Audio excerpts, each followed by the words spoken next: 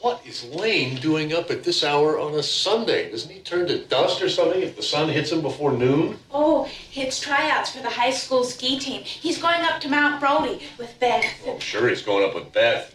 He can't do anything without that girl. I tell you, Jenny, that boy is obsessed. Okay, retro go. Let's go.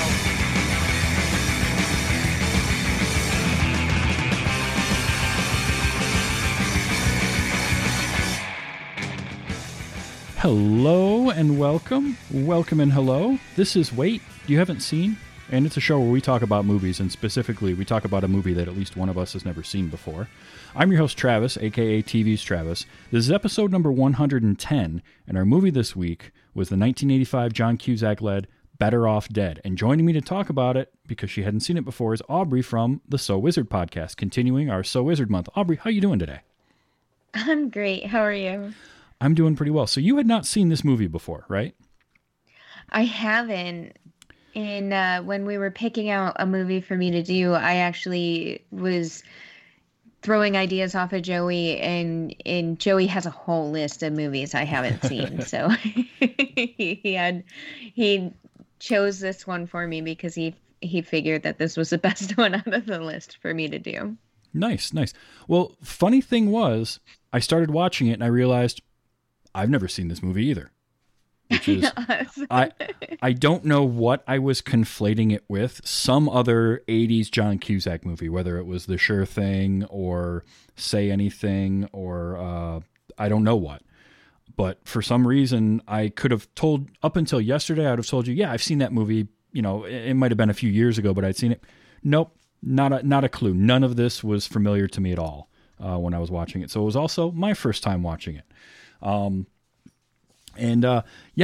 Off Dead, 1985, starring John Cusack and directed by Savage Steve Holland, which I just love that name because that's what he's credited as on IMDb, is Savage Steve Holland. So I guess first thing I would say is, overall, did you enjoy the movie? We'll kind of dive into that a little bit more later on, but was it an okay experience seeing it for the first time, or what did you think? Yeah, I mean, I really like these types of 80s movies where they're very niche as to they're very 80s movies. So I do always enjoy those. So I did. It was very interesting. Yeah, it definitely is very much an 80s film. There's no getting around that at all. Now, the version that I got to watch, it's not streaming anywhere. And it's not even available to buy or rent anywhere, which I found really interesting. But I managed to have a DVD copy of it loaned to me, and I watched that. And even if it wasn't the visual quality that made it look like the 80s, all the humor, all the writing, is straight out of the 80s. Overall, I enjoyed it too. Now, it's led by John Cusack, and I like Cusack a lot. I've always been a fan of his, which is probably why I assumed that I had seen this movie, because I've seen a lot of his stuff. I don't know what it is about him that I like exactly. Like, I can't put my finger on it, but there's just something, I guess, authentic about him, if that makes any sense. He's very likable. Yes. That is very true. It's hard to not enjoy anything that he's in, honestly. Yeah, I mean, Con Air, he's a lot of fun in, and that movie is crazy. Did you ever see 1408? The one no, based on, I didn't. So that's based on a Stephen King, and he's great in that. I mentioned Say Anything and The Sure Thing, and what was the other one? Something Summer was the other one that he did. Let me find it here because I know. One Crazy Summer, which is actually also directed by Savage Steve Holland, the next year. So, but he's one of those guys. He's very, very likable. Even here, and he's what? I mean, one of the things with the movie that was really strange for the character of Lane, though, is I had trouble figuring out how old is he supposed to be. Yeah, I know he's in high school, but I guess it's crazy because in the 80s they always have like these 30. upper 20 to younger 30-year-olds always playing these high schoolers. Mm-hmm. It's like an 80s thing.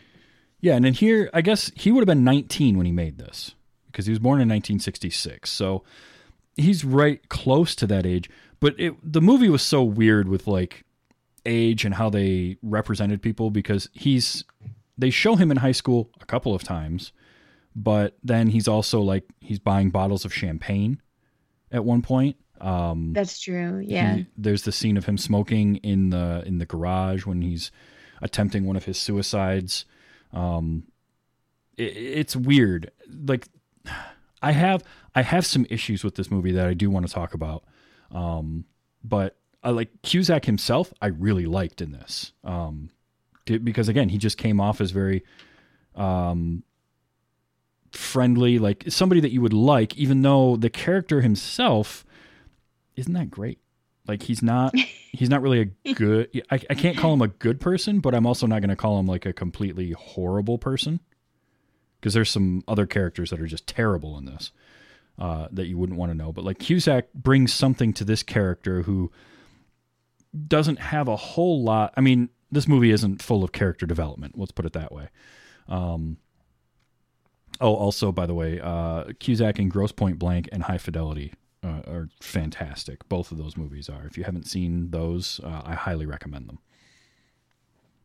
I don't think I have seen them. I think I know I've seen him in 16 Candles. Mm-hmm. Serendipity, I know I watched at one point too. Yeah. Must Love Dogs. I've Stand By Me. Anastasia, of course, where he was the voice actor of, in like random other things, but not too many old 80s films, surprisingly. One thing that I really like about Cusack is he's got a varied career. Like he's never been the, I'm going to be an action star, or I'm going to do rom-coms, or I'm going to do only hard-hitting dramas. Like he jumps around. He does stuff like this. He does, like I mentioned, Con Air. That's a straight-up action movie, and he's kind of the lead or secondary lead good guy in that. He did a movie, one of my favorite of his ever is a movie called Identity. And it was 2003, directed by James Mangold. He is so, like, that movie is great. And it's this weird kind of murder mystery. You're not quite sure what's going on. People are trapped at this hotel in the middle of nowhere, California. And then people start dying, and he's a limo driver who used to be a cop. He's great in it. But then you see him in like The Ice Harvest, and then he can turn around and do, the voice of Dimitri in Anastasia, like you mentioned, or Serendipity. So I like the fact that he's got a really varied kind of history of films, and there isn't just one thing that he does. Yeah, he definitely isn't a character actor. No, not at all. Now Being John Malkovich was another one that he's really good in, as Craig Schwartz. Like it's weird. He's kind of always John Cusack, but always a little bit different too. It's weird to describe. Like I always recognize him as John Cusack in whatever role he's playing, yet I can look at Being John Malkovich, Identity, and this movie, and they're three completely different types of characters that he's playing. It's kind of a testament to his abilities, I think. Yeah, I almost feel like he's an underdog in a way. Like he is famous in his own right, but I think that he doesn't get the credit that he deserves. That's true. I will agree with you on that. I do think that he deserves to be a much bigger kind of name than he is, but some of that is just my my love for him as whenever I see him on screen. Like I'll watch pretty much anything that he's in. I 2012, which I really had no big reason to want to see. I would see because it's John Malkovich, or not Malkovich, John Cusack, being John Malkovich in the brain.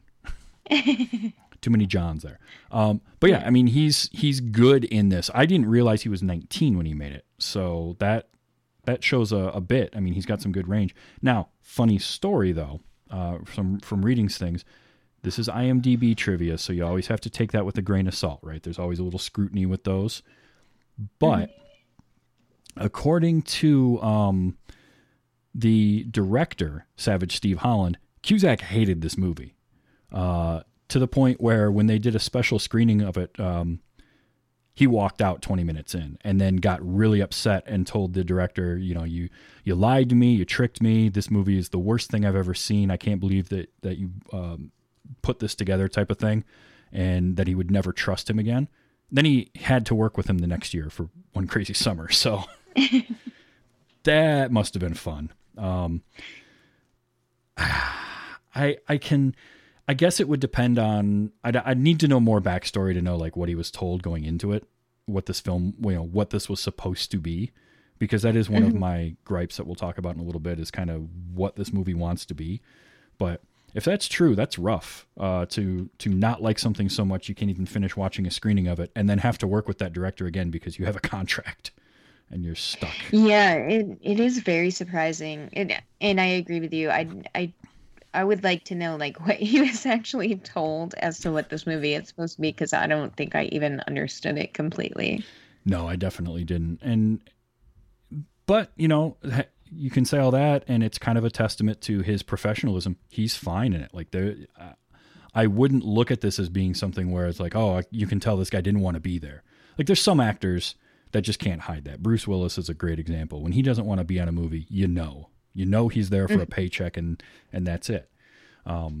Cusack just seems like somebody who brings his A game all the time. So, his dad was played by David Ogden Stiers, or Steers. I can't remember. I think it's Stiers, who played Al Meyer, his father. He might be my favorite thing in the movie. I most know him from MASH, and the funny thing about that is he looks younger in this movie than he did in MASH. And I remember seeing reruns of MASH on, I think it was like Channel 31 where I grew up, and I don't even remember what the actual program was, but I do remember seeing reruns, but I never like really got into the show. Yeah, it was always on reruns when I was growing up, so I ended up watching it quite a bit. And my ex-roommate went through and watched the whole thing a couple of years ago when we were still roommates. And so for probably about 2 months, I would hear that music every night as he'd be in the basement watching it. But David Ogden Stiers is in that, and he's been balding since the 70s. Well, sadly, we lost him. He passed away in 2018.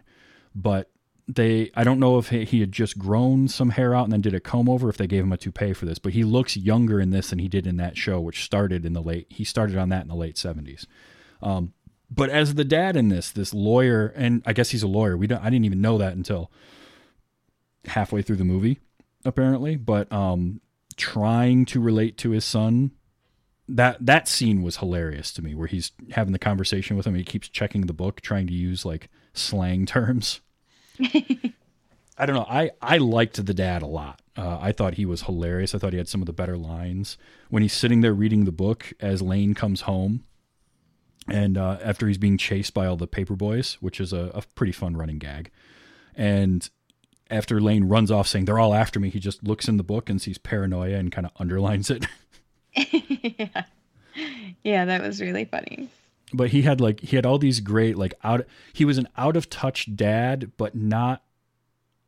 It's a trope for sure. I mean, this movie is almost all tropes, but that one was done really well, I think, because he's trying to relate, but he's terrible at it. But then you'll have a moment like the clip I played at the beginning where he's just like, doesn't he just turn to dust if you see sunlight before noon? Like, that to me was really, really funny. So I liked him a lot. He was really interesting because even though his wife was making all these horrible dinners, he still didn't even bat an eye at it. And then there's that one part where one of them even crawls off the plate. Yes. And the dad just keeps continuing on with anything that's in the scene. He doesn't even make a comment about the wife's horrible cooking. He's very supportive of her cooking. Yes, that actually is part of why he was my favorite thing in this movie, because he's funny. He's trying to relate to his son. At the same time, you're right. He's supportive of his wife. And let's face it, whatever she was making was awful. The first thing, this green gelatinous thing. The first thing she puts that plate down, and he's like, "What is this?" "Well, it's bacon." "What did you do to it?" Like that's as like harsh as he got about her cooking. That, and then the second thing where it's just the green blue gloop with the raisins in it, and she's like, she's pulling it out of the bowl and dropping it onto a plate from 3 feet in the air. And he pauses in the middle of his sentence just to watch it fall onto the plate. And then she hands it to him, and he's just like, "Thank you," and goes right back into what he was talking about, not breaking stride. That was great. And of course, the running gag of his garage door just getting destroyed constantly. So I know, and he keeps fixing it, and then it gets destroyed again, and the windows are smashed out all the time. And worse every time. Like, it starts off with just the windows, and then all the windows, and then the whole door gets ripped off of there. Oh, that was great. But yep, David Ogden Stiers. I'm sad that he passed away, but I think he was in his mid to late 70s, so it wasn't like he was young. And he definitely, I mean, he had a career. He was working right up until he passed. MASH. He was in Beauty and the Beast. He was Cogsworth in that.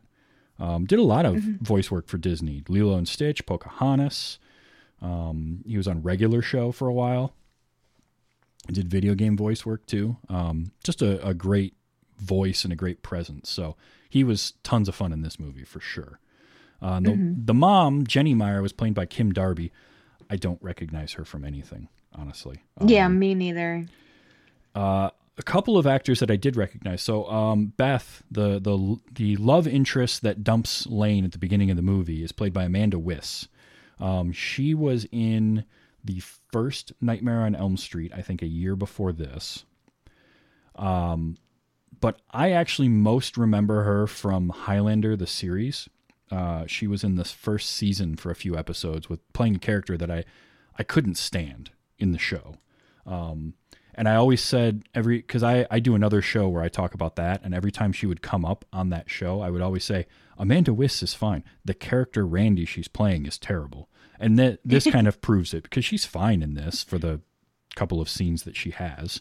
And Curtis Armstrong is Charles DeMar, Charlie, his best friend, probably best known for Revenge of the Nerds, I would say, as Booger. Basically playing a version of Booger in this.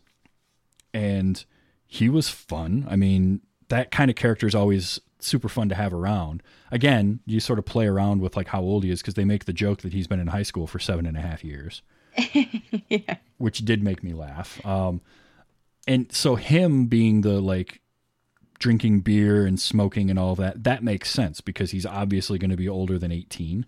Even though he's doing these things in school, which was even funnier. But man, he had some weird moments too. Like, why was he carrying that jar in the one scene in the classroom? Yeah, it had something alive in it. I couldn't figure out if it was a frog or it kind of looked like a baby. I wasn't quite sure. Yeah, I don't know what that was, and it was really weird. Oh, that scene, by the way, had one of my favorite character actors ever in it, though. The teacher in that, who's just captivating everybody, Vincent Schiavelli. We lost him too young. It was a very interesting scene. It was. He, to me, is fascinating. He also showed up in Highlander, but he was in one of the James Bond movies with Pierce Brosnan. He was in Ghost, if you ever saw that, with Patrick Swayze. He is a compelling person to watch, because he's just got a very interesting look. Now, normally he plays kind of crazy and very loud and boisterous and like in your face. And in this, it was a weird juxtaposition of that, because he's just captivating to this whole classroom of people. Everybody is just hanging on his every word. And I couldn't figure out exactly why, other than he just used extremely flowery language. But I would, honestly, if I had Vincent Schiavelli as a teacher, I probably would be captivated too, because I love him in everything he was ever in, for a multitude of reasons. And I had no clue that he was in this at all. So he showed up, and I think my exact note was just I wrote out Schiavelli with a bunch of exclamation points. Like I kind of nerded out when I saw him. That was a really interesting scene because I kept trying to figure out why everyone was so captivated when he was talking. And then he asked John Cusack if he could date Beth afterwards. And then you see her like in the car with him driving her home. So I was really thrown off because he wasn't the stereotypical like hot 80s teacher. Right. It was a very weird scene. Yeah, I mean, look, I liked Vincent Schiavelli. I loved him and everything that he was in. Attractive is not a word typically used to describe him. Conventionally attractive, I should say. He's a very unique look. I shouldn't be throwing stones about anybody being attractive, but I like seeing him a lot. And he was just, again, he's only in 2 scenes, but he's super fun in both of them because if you listen to what he was saying to the class, it was like it would put you to sleep. And then he's doing it in this very smooth delivery.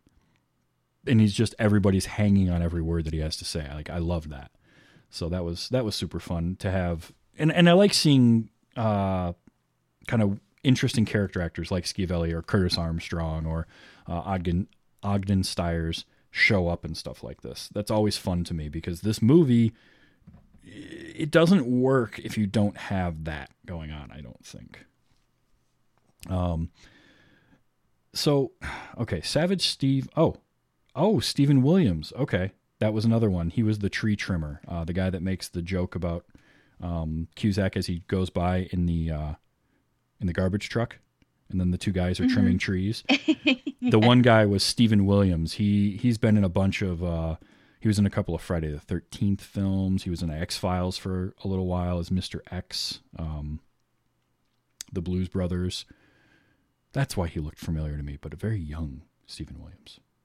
There was, so Ricky was actually Dan Schneider, who has made a whole bunch of Nickelodeon shows, like The Amanda Show, Drake and Josh, iCarly, all those shows. And he's done a whole bunch of those.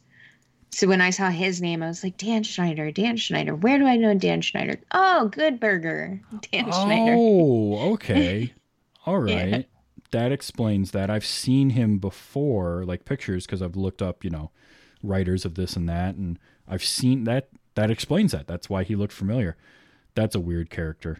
Ricky is... Yeah, I had no idea, like, that Dan had even been in any movies, and Ricky was just a very, very odd character. It's interesting, too, that he went on to write so much Nickelodeon stuff because Savage Steve Holland kind of went on to be a director of a lot of made-for-TV, kind of younger audience stuff, which is interesting to me because this was his first directorial thing, Better Off Dead. And he did this, and he did a movie the next year called One Crazy Summer. And then he really kind of transitioned into TV. He did he's done a couple of other films, but it was like Honey, I Shrunk the Kids, the TV show. Encyclopedia Brown. He did a lot of The Last Halloween, which was a TV movie. Even Stevens, Lizzie McGuire, like Phil of the Future, Zoe 101. So he really moved into a lot of Disney Channel and Nickelodeon style stuff. Oh, that is really interesting. I think even Dan Schneider did Zoe 101 too, so I wonder if he brought him on. That could be for that.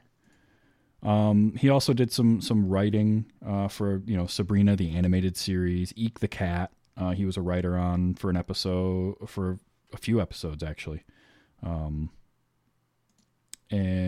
I'm sure there's a lot of that where you work on something this young and you get kind of some people that and that sort of moves around. Oh, that was the other thing. So the opening animation was kooky, but I couldn't figure out why the style was so familiar looking to me. Steve Holland do you remember the game show Press Your Luck? Yes. Steve Holland was the guy who did all the animations for the Whammies on Press Your Luck. Oh, okay. That does look, that makes sense then. Yeah. It does look like Whammies. They definitely did. I think he did an okay job. Most of my issues with the movie, it's not bad. I don't dislike it. I enjoyed it, but I feel like it was a first project for somebody because it's got sort of it's lacking some structure and some direction. We sort of touched on it already, but we might as well talk. It didn't know what it wanted to be. You know what I mean? Mm-hmm. Yeah, it was very disjointed, and it seemed like they wanted to add a whole bunch of 80s tropes in there, and they weren't quite sure how they were going to make the whole story very seamless while doing that. So it was very odd because there's like the breakup in there, the young love aspect, the high school drama aspect, the drugs, the first job, and like then there's a challenge for the love against this like hunky jock guy. So it's like and then added in there's like these weird animation pieces that don't really make too much sense. Yeah, it felt like it was trying to do every sort of teenage 80s film at once, but it couldn't pick a direction to go in. And then the animation stuff really threw me because, okay, so is he just very imaginative and we're not mentioning that? Because no one really talks about him having an overactive imagination, but then we get these weird scenes where he just daydreams all this stuff. And at first those daydreams were just like footage, like filmed. But then his daydreams got progressively more and more outlandish, right? The first couple of times it's like him remembering stuff with Beth, and because it's their first meeting, and then when he's up on the blackboard, he remembers their first time together when the wheels got stolen off of his car while they were in there. But then the next time he's in the lunchroom and his drawing becomes animated, and then he's yelling at that. So it's like, okay, maybe he's very imaginative. And then when he's at the job, we get the whole kind of claymation Van Halen music video, which was really strange. And so that was a weird thing in itself because it just felt at times like, did this movie want to be sort of a John Hughes style comedy, or was it going to go more in the vein of like Top Secret or Airplane or something like that, where it's really, Naked Gun, where it's just like outlandish, crazy sort of slapsticky comedy. Like it didn't quite know which direction it wanted to go in. And I feel like it could have picked one of those lanes and been a lot better. Like focus on any one of those things and instead of trying to put all of it into one movie. Yeah, I don't know, like I agree. It didn't feel like it went extreme in one way or the other, so it just kind of was very discombobulated, and I didn't really know if it was trying to be funny or if it was funny because it was, I don't know. And it's a very odd genre because I don't want to call it comedy and I don't want to call it romance, but it's just a very odd, I don't even know how they would categorize it, honestly. Yeah. I mean, there definitely is romance involved because he gets broken up with and then he meets somebody new. And there's definitely comedy involved, like all the stuff involving the little brother who has no lines of dialogue in the movie, and is just like, that felt like something out of almost Weird Science with the little brother. But then you've got sort of 16 Candles going on with, with Lane and the girlfriend. And you've got, I felt like the whole thing with Lane and Monique was condensed into the second half of the movie. And that should have really been a focus throughout the whole thing to feel more cohesive, because it felt like they went from, I don't know who you are, to like, it was way too rushed for them to be going, doing a date at the burger joint. Yeah. And he still somehow had the keys too. Yep. Actually, that was the thing I wrote down. Like, how does he still have the keys? He got thrown out of there. But and I was surprised he even got a job there, because that's the guy that he kept running his car into. So. Yes, this movie loved its running gags. That is for sure. Some of them worked better than others. I did like the crazy paper boys coming after him for $2. That was funny because I just never seemed to stop, and it got more and more ridiculous. Because first it's just him getting chased down, then it's like in the middle of the night when these kids probably would be asleep. All of a sudden there's a ton of them, and it culminated. And they put skis on their bikes and everything. That was fantastic. I love that. The ski bike thing was so much fun, like because it's just so ridiculous. But yeah, it just. You know, I want to tell Savage Steve Holland, and I gotta say the whole thing when I say his name. But I just kind of want to tell him, like, pick a direction, one or the other. Like, make one movie instead of trying to make every movie, because there were parts of this that were really interesting. I liked the interplay with, as I mentioned, with the father, and the gags with the stuff around the house was fun. But like, it goes to the extreme when you watch the food literally crawl itself off the plate. So it's like, okay, so that's what makes me feel like, you know, something like Naked Gun or Top Secret, where it's like so ridiculous as to be cartoonish. But then you have another scene where it's him, it's Lane and Charlie, and he's just trying to learn how to ski down this hill. And that doesn't feel quite as insanely outrageous as it does just sort of like the teen coming of age type comedy.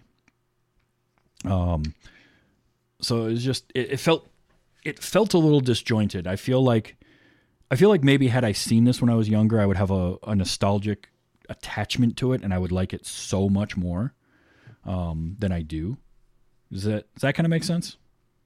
Yeah, I was thinking that while I was watching it, that maybe if I had seen it when I was younger, it would, you know, hit a little bit different. I do agree with you now that I'm thinking about it. It is a movie built on running gags. And I think the only one that does end is like him trying to kill himself, because he only tries like maybe 3 times and then he stops trying. Yeah. It's like 3 or 4 times, but he does stop trying at one point. Once him and Monique start to develop that romance, he stops trying to kill himself. But I mean, go ahead. Yeah, sorry. But what's so weird about it is if you read the blurb, like on IMDb, it's after his girlfriend ditches him for a boorish ski jock, Lane decides that suicide is the only answer. However, his increasingly inept attempts bring him only more agony and embarrassment. What's kind of strange to me is he gets dumped, and we see him sort of try suicide and even mention it, but it's so off the cuff in even the way that he talks about it with Charlie, that, and maybe this is me thinking about it in like 2021 terms, but that just felt, I didn't particularly care for that part of the story, and it felt like they didn't like either focus a little bit more and make that like it didn't feel important, which in a lot of ways kind of takes even more away from it, because it's a very serious topic and it's treated like a sight gag. Mm-hmm. So I guess that kind of, I don't know, it felt weird to me to make that, if that's going to be the main part of your movie, like I would have expected it to be more of a part of the movie. It didn't feel like it really mattered to me. Yeah, it did feel like a side thing. Like it was, I feel like they made the attempts very serious, because, you know, he did hang himself, or he tried to hang himself, and then his mom knocked him off the chair, and then he's suffocating. And then he was about to jump off the bridge, and then he was trying to light himself on fire, and then he was trying to suffocate himself with the carbon monoxide from the car. So like there's these pieces where he actually seems like he's legitimately going to do it and that he's serious about it and that it's a serious thing, but then they kind of make it into this slight gag where he's not able to succeed, but I don't feel like it's far enough as a joke that it comes across as a joke. Right. And you also don't feel like there's any consequences for anything that he's trying to do, because he sets himself up to hang, gets knocked off of there, and then we just cut away from it. So how did he get down? We don't know. Then when the lighting himself on fire bit, that plays off as a gag where the mom from across the street blows herself up because she just drank a bunch of the primer and tried to light a cigarette in the house, and huge explosion, and she's the only one that's hurt from it. There's never, because it was being played off as this weird kind of slapstick comedy at parts, there's no consequences for anything that anyone does. And so it takes away from sort of the gravity of somebody apparently being so depressed at getting broken up with that they want to commit suicide. Even the line at the beginning of the movie when Stalin goes down the ski run, the K-12, and Beth says, he's the only person in town that can go down this and not die. And then we see Cusack go down it. Lane tries to ski down it like a half a dozen times the rest of the movie, and he's fine every time, even though he falls and tumbles the whole way. Like he's fine. So that's part of it. If you're going to play it as this weird slapstick comedy, that's fine, but don't then try to, I don't know, like don't try to give me reasons to feel bad for this character when I know there's no consequences for anything he's going to do. Yeah, it's almost like the movie undermined itself. Mm-hmm. Yeah, I think so a little bit. The one thing I did remember when we were talking about Beth is the beginning of the movie, how he had pictures covering every inch of his walls. Yes. And then even his clothes were hung up on her head, like on a whole hanger of her body. And I was like, wow, this character is very mentally unwell. Yes. There's a few of those in this movie. Lane being one of them. Also, this movie had kind of a weird affection for 8x10s. Everybody had 8x10s of their love interest. Yes. Like I nice. was watching this with my boyfriend, and he was like, "How do they have so many headshots of each other?" Yeah, exactly. These nice, glossy, professionally done headshots. Because like Beth is taking Lane's picture out and putting Stalin's picture in to a frame. Ricky gives a framed picture of himself to Monique. And Lane's got so many headshots of Beth laying around. Like, I thought that was funny. Like that was one of those where it's so ridiculous. You're like, okay, I get the joke here, and it's pretty good. Yeah, like that's. I feel like they did a lot of that. The joke, they take it a little bit far. Like with the 8-year-old kid who submits all of the cereal box barcodes and stuff, or coupons, so he can get all of these how-to kits, how to build a rocket, how to do a laser, how to attract trashy women. Like he gets all of these from cereal boxes. Yeah, that was and that was another actor, by the way, the mailman, who I can't remember his name in the movie, but that particular character actor shows up in certain things, and he's always kind of funny. Anyway, but yeah, like that's where I'm talking about, where there's kind of that weird disconnect with because everything that's happening with the little brother is so outlandish. I mean, Lane comes home and here's little brother having a party on New Year's Eve with like a half a dozen women in his bedroom, but the parents don't care at all. Yet they know a lot of what's going on with Lane. So yeah, the movie's got some weird kind of quirks to it, but I can also understand why, if you saw this in the 80s or you saw this when you were young, it could have that nostalgia for you, because it's definitely got its moments. I loved the running gag. It's a bummer that in the trivia, what I read about it, but the running gag of the two brothers that he's always drag racing with for no reason other than they they seem to always be sitting at a stoplight waiting for him. That was funny because it didn't feel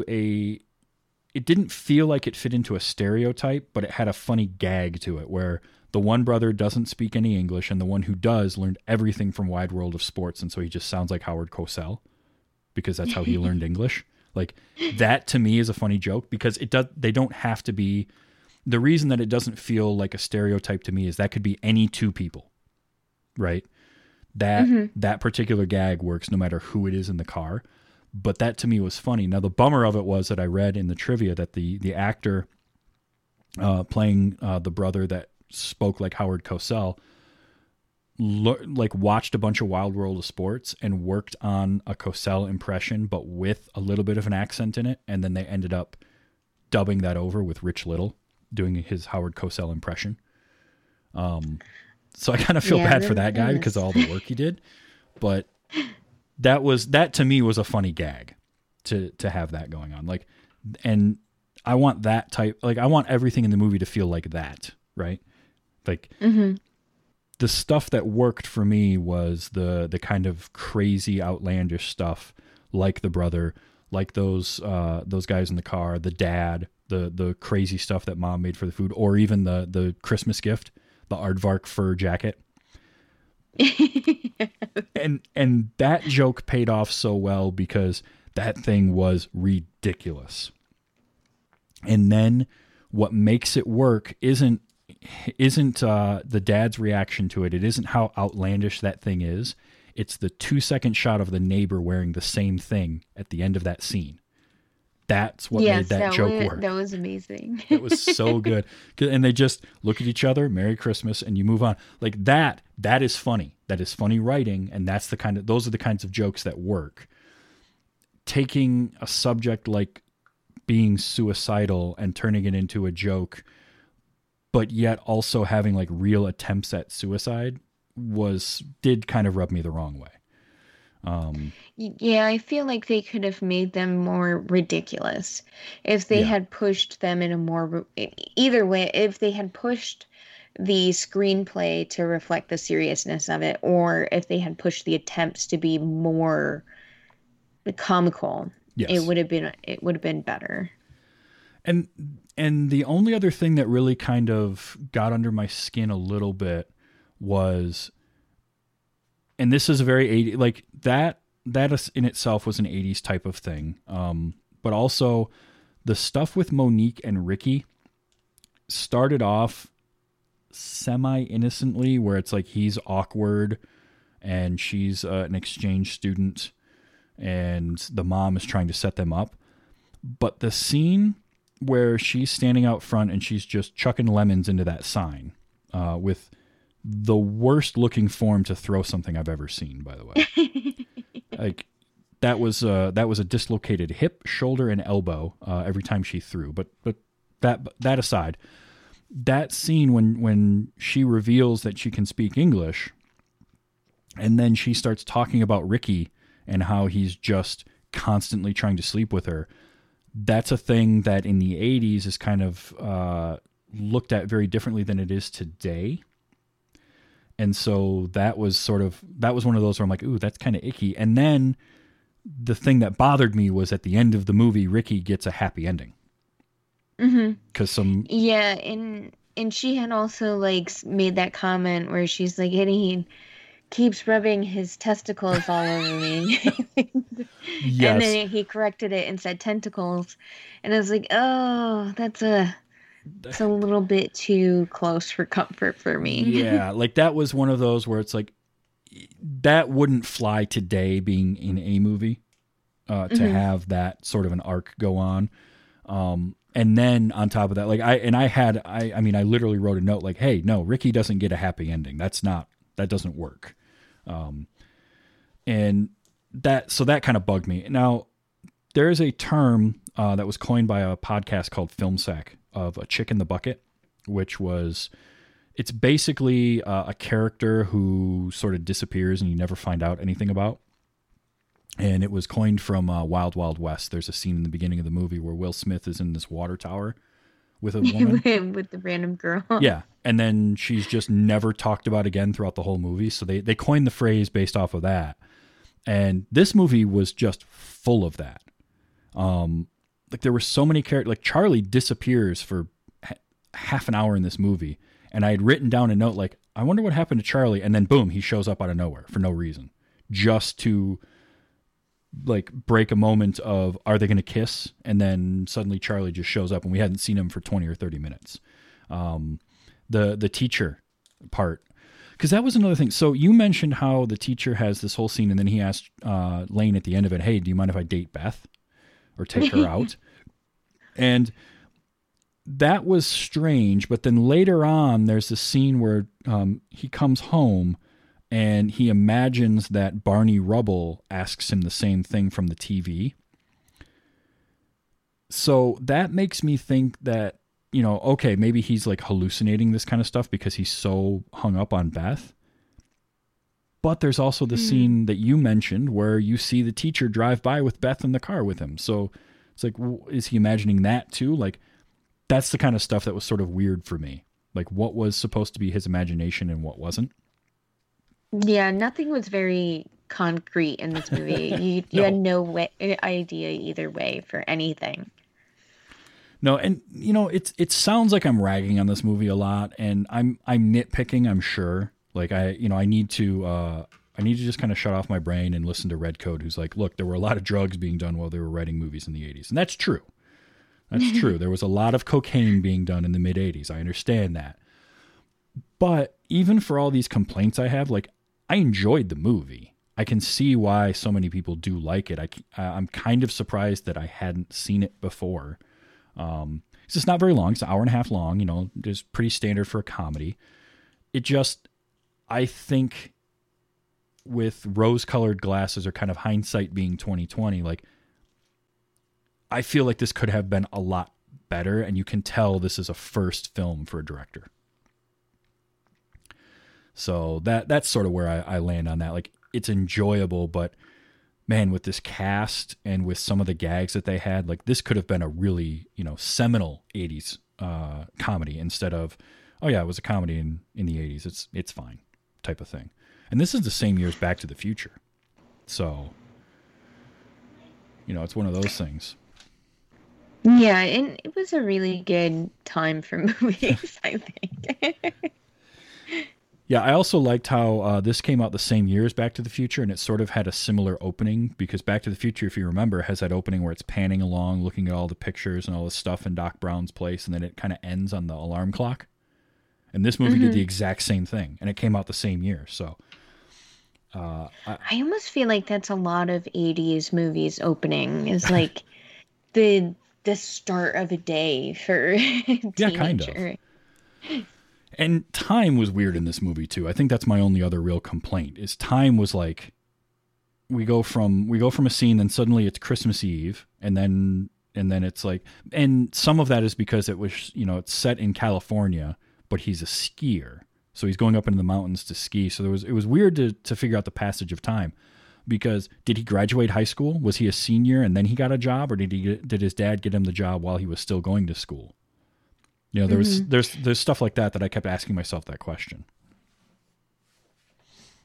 So. Yeah, I had asked myself that question when he took Monique out on the date, and then they were working on the car, and then he's like, oh no, tomorrow I got to do the skiing competition. And then all of a sudden they're on a date, and then they're practicing skiing, and somehow that rolls into noon.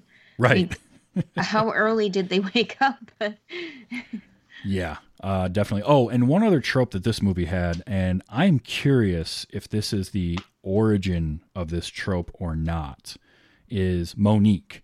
Monique is a textbook manic pixie dream girl. And the weird thing about that is I didn't think that trope really happened until later on. And maybe I'm wrong on that, but I don't remember a lot of 80s, that trope being done in the 80s. That's felt like more like late 90s, early 2000s with like Natalie Portman in Garden State, or Zooey Deschanel and almost anything she did. Do you know what I mean? Like, and she absolutely was. Like, she was this character who, you know, opened up lane to new ideas and could do everything. You know, she's a baseball fan and she can fix a car and all this. Mm-hmm. I just thought that was interesting to have that, because it's at one point I stopped the movie and I was like, she is a straight up manic pixie dream girl, and I don't remember that being an 80s trope at all. Yeah, I do feel like it was a little bit more 90s, because in the 80s you immediately think mostly of Molly Ringwald. Right. And she definitely was not that way. And if I think of that, I think more early 90s with, what's that movie with the, I can never remember the name of it, but it's a movie where a girl plays football instead of being the cheerleader, but she's like a younger girl. Just One of the Boys? No, was it? I always think of this scene where she's like throwing, or she's eating powdered donuts in the grocery store, mm-hmm. and she sees this kid throwing toilet paper across the groceries. I can never remember the movie, but I want to say. I know what movie you're talking about, and I can't think of what it is. I can never remember the name of it, but I always think of that scene.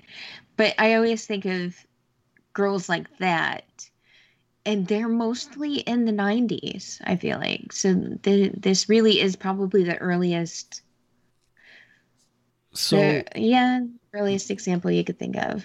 Yeah. Now, the term manic pixie dream girl, scrutiny because it's on Wikipedia, but this was just a quick Google search, was coined by a film critic named Nathan Rabin in 2005 for Kirsten Dunst's character in Elizabethtown. So that's a full 20 years after this movie came out. And said the term was for a character that exists solely in the fevered imaginations of sensitive writer-directors to teach broodingly soulful young men to embrace life and its infinite mysteries and adventures. That's exactly what Monique is. That's precisely what she is. So this was essentially that character 20 years prior to the term coming out. That I find interesting, because that is something like, I wonder if some of these writer-directors that were putting, you know, characters like Natalie Portman's character in Garden State or Kirsten Dunst in Elizabethtown, if they saw this movie and took something from it, or if it's just happenstance that the way that this character was written and how things evolved. But it was definitely something I noticed, and I can't unnotice about Monique. And Monique was a fun character, but she's totally exactly that. She was really funny too, where she pretends like she can't speak English, and then all of a sudden she does, and she's like, well, would you want to speak English with these people? That was great. Yes. She was my second favorite part of this movie, was Monique, after the father, because just the goofy stuff with the dad killed me. But I liked her overall. So, and I thought she did a fantastic job. This is it's not a bad movie. I definitely would recommend seeing it, but kind of temper your expectations if you haven't seen it before. That it's not, there were definitely parts though that I did laugh out loud. I mean, I will say that I had a good time with it.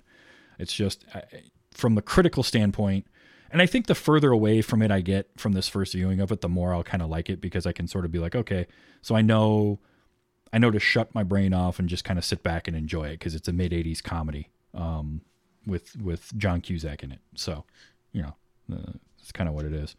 I do have a couple of clips I want to play because they were too funny not to. I always, so when I watch movies, and especially for this show, I'm always looking for funny things to clip that I can throw on a soundboard and maybe use at some point someday. And one of those things that I always get are laughs. And Charlie had a great laugh. That was a funny, another one of those actually made me laugh out loud moments where Stalin comes up to him at that dance, at the New Year's Eve dance, and he tells him, "Oh, you guys are the cutest couple, but Lane, you might want to shave her a little closer before you kiss her." And Charlie's reaction to it was priceless. Yes, I did love that scene. because he kept it like that was a joke that they ran over that entire scene just the right amount for it to still be funny, because he laughs at it there, but then the next time you see Charlie is him just randomly showing up next to Stalin, still laughing about the joke. And that was funny. And that's all Curtis Armstrong. Like, he just nailed that. But his laugh was hilarious, and so I have to play that because it's too good.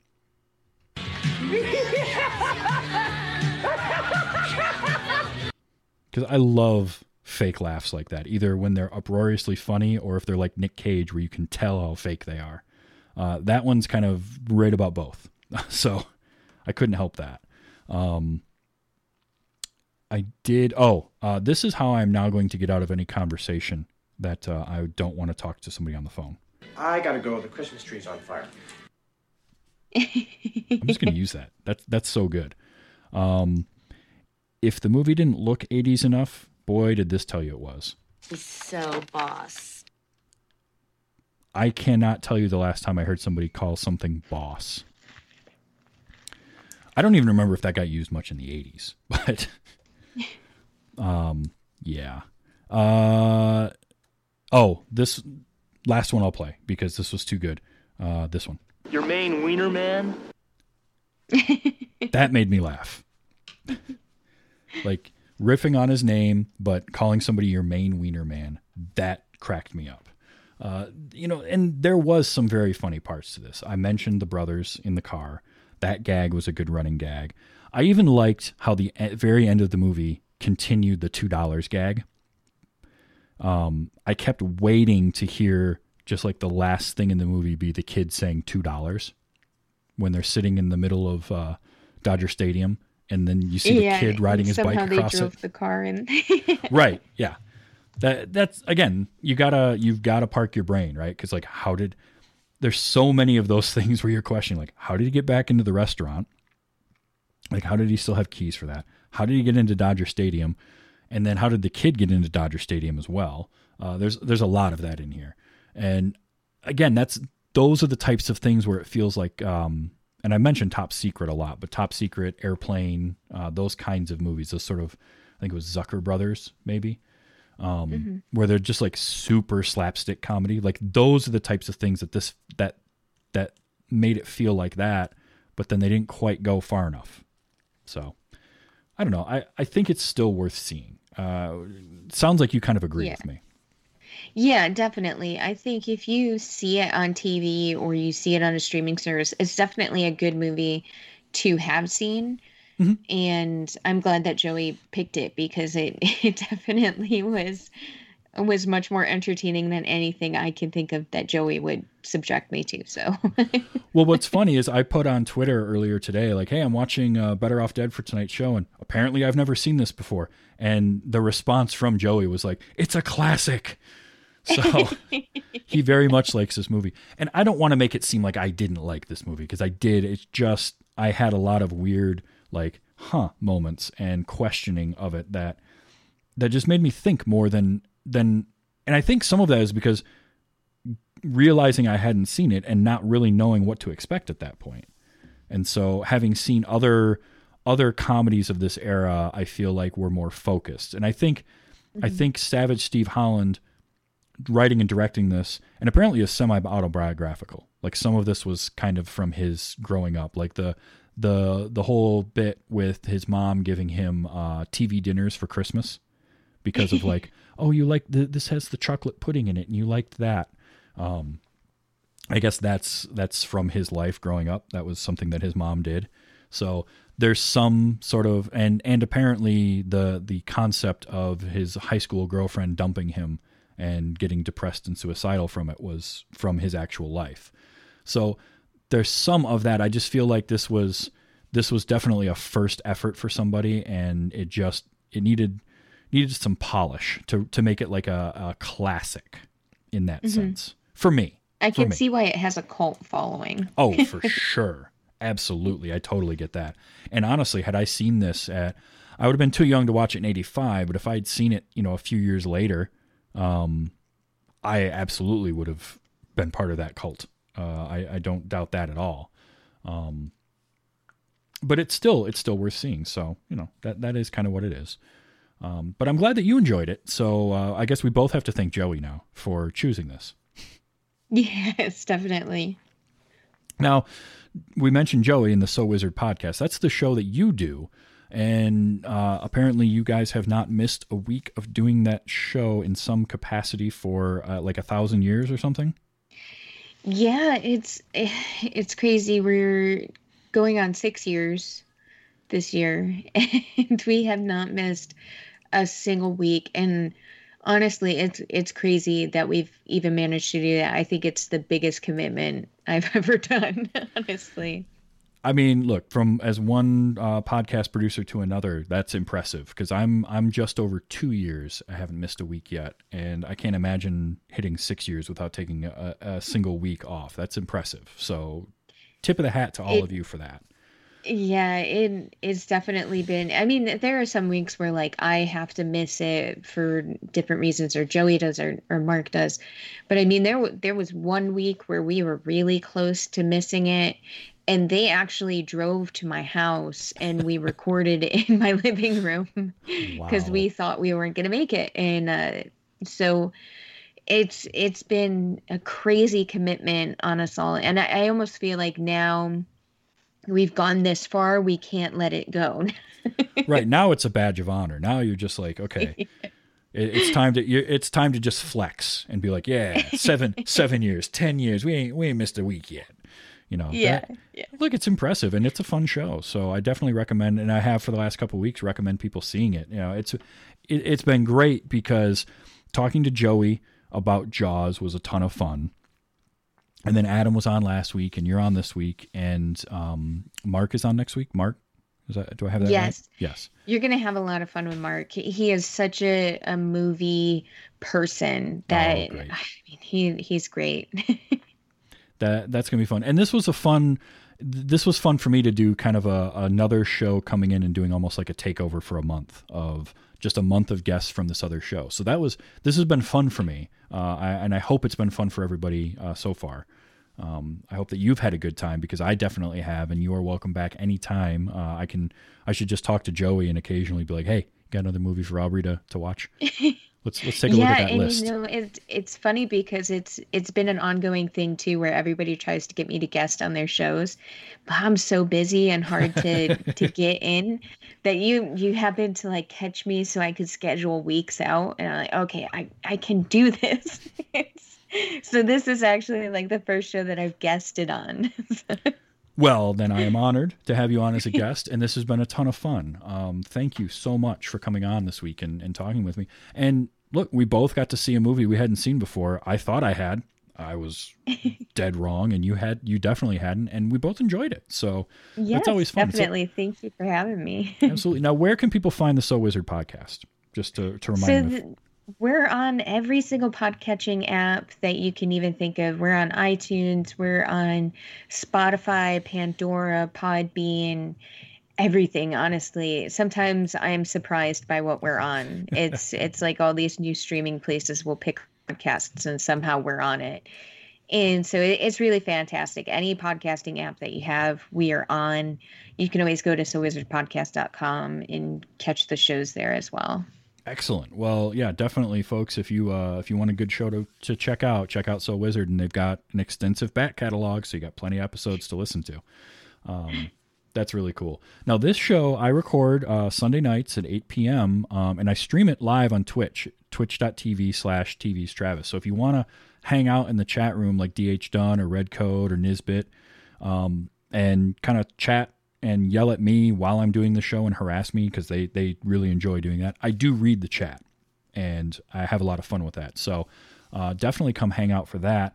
The show comes out on Wednesdays, and it's available anywhere you can get podcasts. The easiest way to get it, because I gave it the worst name in history, is at tvstravis.com/subscribe. And from there, you can subscribe to it in Apple Podcasts, Google Podcasts. I think Spotify is one. I know the RSS feed is there. You can drop into whatever podcatcher you like to use. If you do get it through something like Apple, if you can leave a rating and maybe even a review. It does help to make the show more discoverable. So that's another way to kind of help support the show as well as spreading by word of mouth. And I truly appreciate that. So this will be out on Wednesday, and until then, so Aubrey, thank you again for being on. This was a ton of fun. Yes, thank you so much. Absolutely. And next week I've got Mark on to finish out the So Wizard April, and we're going to be talking about Event Horizon, and I can't wait for this. I have some personal history with this movie that'll be fun to talk about. And somebody who hasn't seen it before getting to watch it for the first time, I'm really curious how that happened and what he thinks of it. So that'll be really, really fun. So come on back next week and check that one out. But thank you again, Aubrey. And remember, what I like to say to everybody is to enjoy your movies and be excellent to each other, because we all need that right now. There's been weight you haven't seen.